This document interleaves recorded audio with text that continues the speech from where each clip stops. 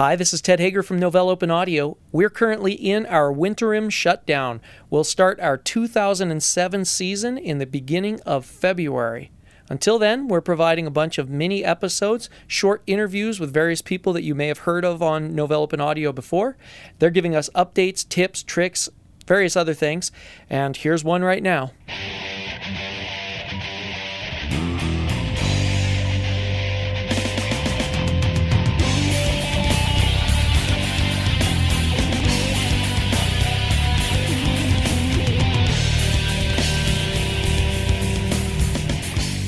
This winterim tip from Novell Open Audio comes to you from our friend from News from Support, Mr. Randy Goddard. Randy, how goes? Well, thank you. How about you? Well, pretty well. I see you're a little psychotic today. Yes, that is the shirt of the day while we record this. And 'tis the season to be technical. So what do you got for us as a tip? I've got a couple of little utilities that one system administrator could use to save his assets down the road when things go awry. So you can save your assets here, huh? Okay. I'll bite. What does it mean when you say save your assets? A sysadmin's going to be worried about his systems, and disaster recovery is big. I think you're going down that path. Disaster recovery, but also troubleshooting the day-to-day things as well, or when things happen, when changes occur, and you don't really know what that tech that you paid the $10-25 an hour to come in and clean up a particular system did. Now you can roll back and compare and see what has gone wrong. Okay, so what does this consist of? And actually, before we get into commands, because I know we have a few commands that you're going to review for us that can be used in sort of a comprehensive plan, let's get a little deeper in here. From what you described to me in pre-interview here, we're talking about things when you lose information about how your disks are set up, partitioned, etc. And this kind of thing is what anybody should have, even the home user should have for their Linux system. They should know the kind of things like partition table, master boot record, and that kind of stuff, correct? Exactly. Okay, so bringing these things together lets us do a data recovery plan. What's the first piece? First piece is DD, or disk dump, a utility we've talked about before here. Yeah, and that's the same one that some people will know as a tool that can create ISO files out of a CD. So you can make a 9660 ISO file. You didn't know I could even throw out numbers like that, did you? Not to mention you even know the 9660. Yeah, wow, slamming. But anyway, it's that same kind of utility that can actually do disk dumps or data dumps out of a disk to create images of disks and things like that. It's a command line utility in Linux. How does it actually play into helping you save your MBR or master boot record? Well, the MBR, of course, is just really held as data on the drive. The first 512 bytes of data on the drive is the MBR. Okay. In the MBR is held information such as how to boot off of that drive, as well as information like where the partition boundaries lie, the partition table. That sort of information is in the MBR. We want to maintain that and keep a copy of it in case it ever becomes corrupted, in case things ever change to the point where we need to roll back a partitioning scheme or something like that, where we now know the boundaries. Okay, well, this is interesting because I actually had a friend of mine who is a huge OpenSUSE fan. He bought a new laptop, and he was telling me how great he loves OpenSUSE and everything. And he says, Compiz just blows away anything that Aeroglass does on Vista. And his laptop came with Vista. He installed OpenSUSE on it, I guess, and then he installed Vista again on it because he's a geek, and you can't install something just once. And Vista came in and really just horked his grub master boot record stuff if you wanted to recover that so that you could actually have your master boot record restored after installing Vista and having Vista break stuff.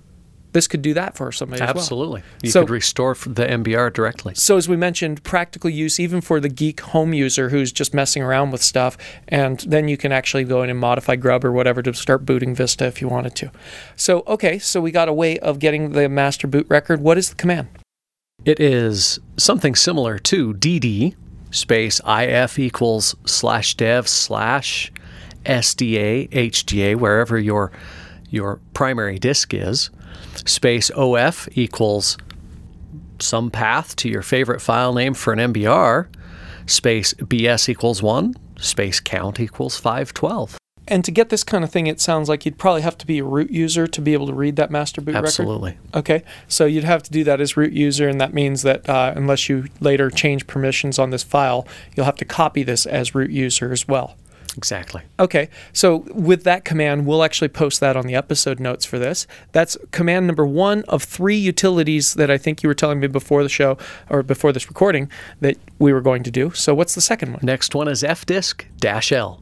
fdisk-L, which does, I know fdisk is a partitioning tool, but what's fdisk-L If you run do? it with the -L, really all it does is it outputs to standard out the current partitioning scheme or the partition boundaries in block sizes. So it's almost like -list. Exactly. In a way. So it lists out what your standard partitions are. Okay, but that just gives me a screen output. Yeah, so then you'd want to pipe that to, again, your favorite path with favorite file name for an fdisk backup. Is that a pipe or is that a greater than? It's a greater than, but that is a pipe. Oh, dang you. I hate when It's you a get type me. of pipe. I could never get you. Okay. So you fdisk-L pipe it or greater than it into whatever file name path that you want. It'll create that text file for you. The full command would be fdisk space -L space the path or the device ID /dev/SDA, for example, and then your pipe and your file name. Okay, and this gets you now a list. What's in that list? It gives us a list of the partitions on that given device, and it gives the partition number, it gives the blocks that it uses, the start block, the end block, for each partition on that device. And that's going to be really handy if at some point you are recreating a system that you want to make the way you made the system the last time if you're doing a full install. Is it going to help for disaster recovery or in any way? It would if you compared that output with the file etc fstab or fizztab that shows you your mounted file systems. Fizztab, it's fstab. Fstab. Okay, so that one's going to be up for debate, I think, but I call it fstab. Let's open up flames for that one, shall we? Yes. So if you compare it with your fstab, then you know what's mounted on it, what given partition, and you know the sizes of it. Now you can recreate that partition exactly as it was previously. Okay, so in conjunction with the previous one for backing up our master boot record using the disk dump command or data dump command, that gives us now 2 ways of getting the partition tables, one from the master boot record, one from the fdisk or partition table, and then you had one other utility for us. Yes, that's our homegrown config.sh. Config.sh, so it's a script. It is. This is something that's from support, correct? It is. It's written by an engineer who actually sits across the hall from me, and he's posted it out on the Cool Solutions site, and the name is exactly that, config.sh. And what's it do? It gathers basic system information, everything from the ground up, meaning everything from the name of the system, the kernel version it's running, which version of SLES or for that matter, SLED is installed. It gathers everything from the HW info to the fstab to even part of the partition table or information as well as with regards to MPIO, multipathing, and other information that you can use down the road for troubleshooting system issues. So even more in-depth information than what you have from these other 2 things that you've told us. Why do you need to do the other 2 if you have this configuration script tool? Because these other 2 haven't been written into the configuration script yet. So you don't get the comprehensive data, and this guy across the hall from you need to go over there, knock on the door, and say, add this and this, correct? We very well could. Okay, you never then. know. In version, I think 2.03 is the current version. You never know. 2.04 or 2.05 may have this in it. And it would probably be due to your influence, and it was influenced through Novell Open Audio. And our open audio listeners. Excellent. So we'll link to all of these different commands with short descriptions of what they are. We won't have full descriptions because it's easier for us to record audio than it is to write up the entire cool solution or tip or whatever. But you'll help us out with getting those, so we'll have these online. And Absolutely. Those, our listeners, as they hear this, they can go to the site, they can check out these utilities that we've talked about, and have themselves a real quick down and dirty way of getting all their critical system information. Exactly. Awesome. Randy, thanks very much for your time on that. Thank you.